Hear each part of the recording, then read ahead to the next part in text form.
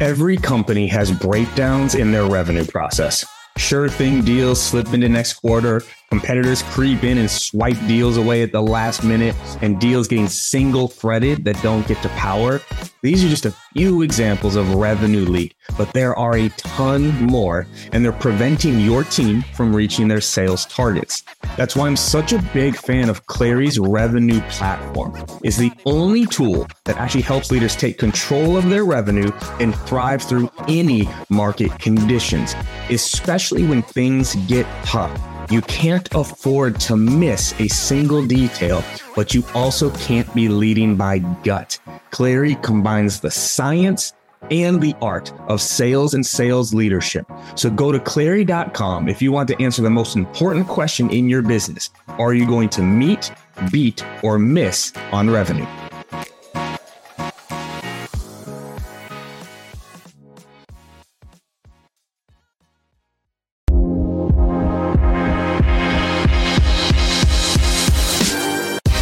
Welcome to the Live Better, Sell Better podcast with your host, Kevin Dorsey of Inside Sales Excellence, the #1 Patreon group and YouTube channel for tech sellers and tech sales leaders, where we dive in deep for tactical advice on how to book more meetings, close more deals faster, and lead sales teams to success. But we don't stop there. We also focus on the person in salesperson. We talk about mindset, goals, time management, and so much more. So thank you for listening. And if you're interested, head on over to patreon.com/inside sales excellence. Now with that, grab a notepad, get ready, and let's dive into the good stuff. One thing all the listeners, I want you to understand is you're not alone. This is part of evolution. This is the reason that our species was able to evolve and survive, is because we had instincts that were driven by emotion. Think of fight or flight, right? Before we had really developed our frontal cortex, when we saw a big bear running at us, we didn't need to rationalize anything. We just needed to know, can I win this fight or do I need to run? But over time, as our frontal cortex is developed, that's the area that allows us to rationalize emotion. We literally feel emotions before we can rationalize them. As you trace synapses through the brain, through the alligator brain into the emotional center, you literally feel it before it reaches the part of your brain where you can rationalize it. And that's why this self-awareness is both scary, because it involves a lot of self-inspection. It involves some hard looks in the mirror.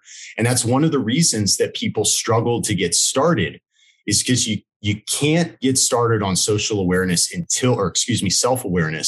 until you're ready to take a hard look in the mirror and agree to go make some changes, right? Mm-hmm. So a lot of areas that we encourage people to do is things like just picking up a book, opportunities to see other perspectives of the world. Because when we look at the overall kind of Venn diagram, we have intelligence quotient, IQ. How smart are you? And really what that comes down to is, how quickly can I understand and retain information? And unfortunately, IQ only goes down as we get older. Mm-hmm. You drink, you smoke, you don't sleep well. All sorts of habits can hurt your IQ. It's not going to get any better. Then you have your perspective or your personality that depends on who you talk to. There's a lot of argument, but most people in medical fields agree that at some point in time, personality becomes somewhat locked. And that's where you hear the old adage, people don't change, right? That's your unique, everybody who has glasses has a unique prescription based on their eyesight. Perception is that unique prescription that you have that has been cultivated by your upbringing and your surroundings, that is your unique way of perceiving the world, right? And then you have EQ, emotional intelligence. So one way to help advance your self-awareness is to gain the perspective of others and then reflect that back on your own perception of the world. So world travel, reading books, watching documentaries, right? These are all great ways. A big one for me personally is meditation, right? And that scares a lot of people, like, oh, great, this is some Zen guy. I do 8 minutes twice a day. It's not that big a deal. I'm a busy guy. Anybody can do it.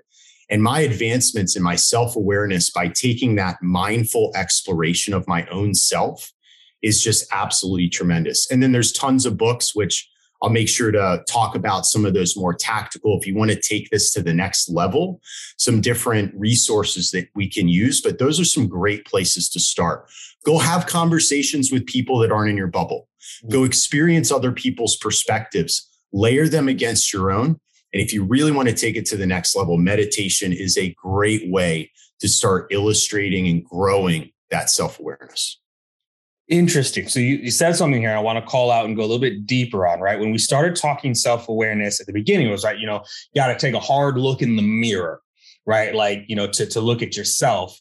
But at the same time, one of the recommendations was actually exposing yourself to other people to improve your self-awareness. So let's go a little bit deeper on that, right? Because I know a lot of people that travel that are not self-aware. I know a lot of people that meditate actually that aren't self-aware. So I guess let me rephrase this question here. How do you connect the dots? Okay, I'm reading on people, I'm traveling, but how do I then internalize that so it's actually impacting my self-awareness? Yes, it's a great question, KD. And overall, the pursuit of emotional intelligence is an incredibly mindful pursuit. Mm-hmm. It requires great levels of intentionality. So let's take the example that you just said. So I'm out there, I travel to Italy and I have some conversations with a barista at a coffee shop. I hear a little bit about the local town. Great conversation. That could be it. Now introduce intentionality, right? I noticed that this person treats strangers differently than I do. I wonder why that is, right? And then going and being curious and asking more of that. And then the piece that I said a few times is then you have to layer that over your own self. And that is where the hard look in the mirror occurs because you have to address your biases, right? And that is very difficult, right? We're living in this world of social injustice. Clearly, people are struggling to address their own biases. And that is where the self-awareness can be very challenging for some people, because I don't know if your listeners or yourself have heard of the term cognitive dissonance, but what that is it's a reaction similar, like they've looked at people's brain waves and synapses undergoing what we call cognitive dissonance, and it mimics life or death situations. Mm-hmm. It's incredibly stressful. And all cognitive dissonance is, I believe X, I'm presented with Y. And the gap between my belief and what I'm being presented makes me really uncomfortable. And that cognitive dissonance is why the self-awareness is so difficult for many people, because they have to admit some culpability. Mm-hmm. They have to admit that they have room to grow. And some of us don't have egos that allow for that. And that can be very challenging to overcome. And that's a great call out too on biases, because it's one of those things where it's actually the denial of biases that prevent us from fixing them. And people hear that word like, well, I don't have biases. But just by saying that means you'll never improve, because you're not willing to accept that we all have biases. We all have it. And to your point earlier too, and I don't know if people caught this, our biases happen at an emotional level, not at a rational level. They happen without us even knowing they happen. One of the most frightening books I think I've read in my life was called Behave, The Biology of Humans at Their Best and Their Worst. It's a heavy read for anyone reading, but it talks about like these biases, again, at a chemical level. You see my face and your brain fires differently than seeing someone else's face that looks like yours. Not rationally, at an emotional and like at a synapse level. And it's scary actually when you think about it. But knowing that is actually the first step to make a change. Where I want to go with the next point then here is like, okay, so I'm looking in the mirror. What should I be looking for? Right? Like, because again, people they look all the time. They go, you know what? I'm good. I'm so self-aware. You know what? My EQ is, I'm probably the most EQist person and the most humblest person ever, right? So when I'm looking in this mirror, if I'm truly trying to up my self-awareness, what should I be looking for?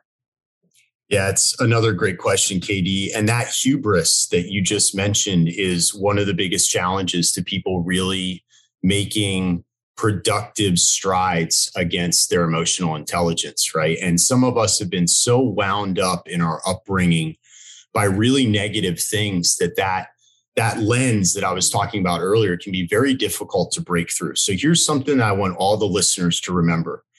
There is no such thing as a good or a bad emotion. It just is, right? Being happy doesn't mean that's good. There are plenty of scenarios that we can all think of where being happy is not an appropriate emotional response to the situation, right? Yes. And so many people have the tendency to say, I'm mad, that's bad. I should be happy. Or I'm happy, that's good. That is the number one mistake that most people make in beginning this journey.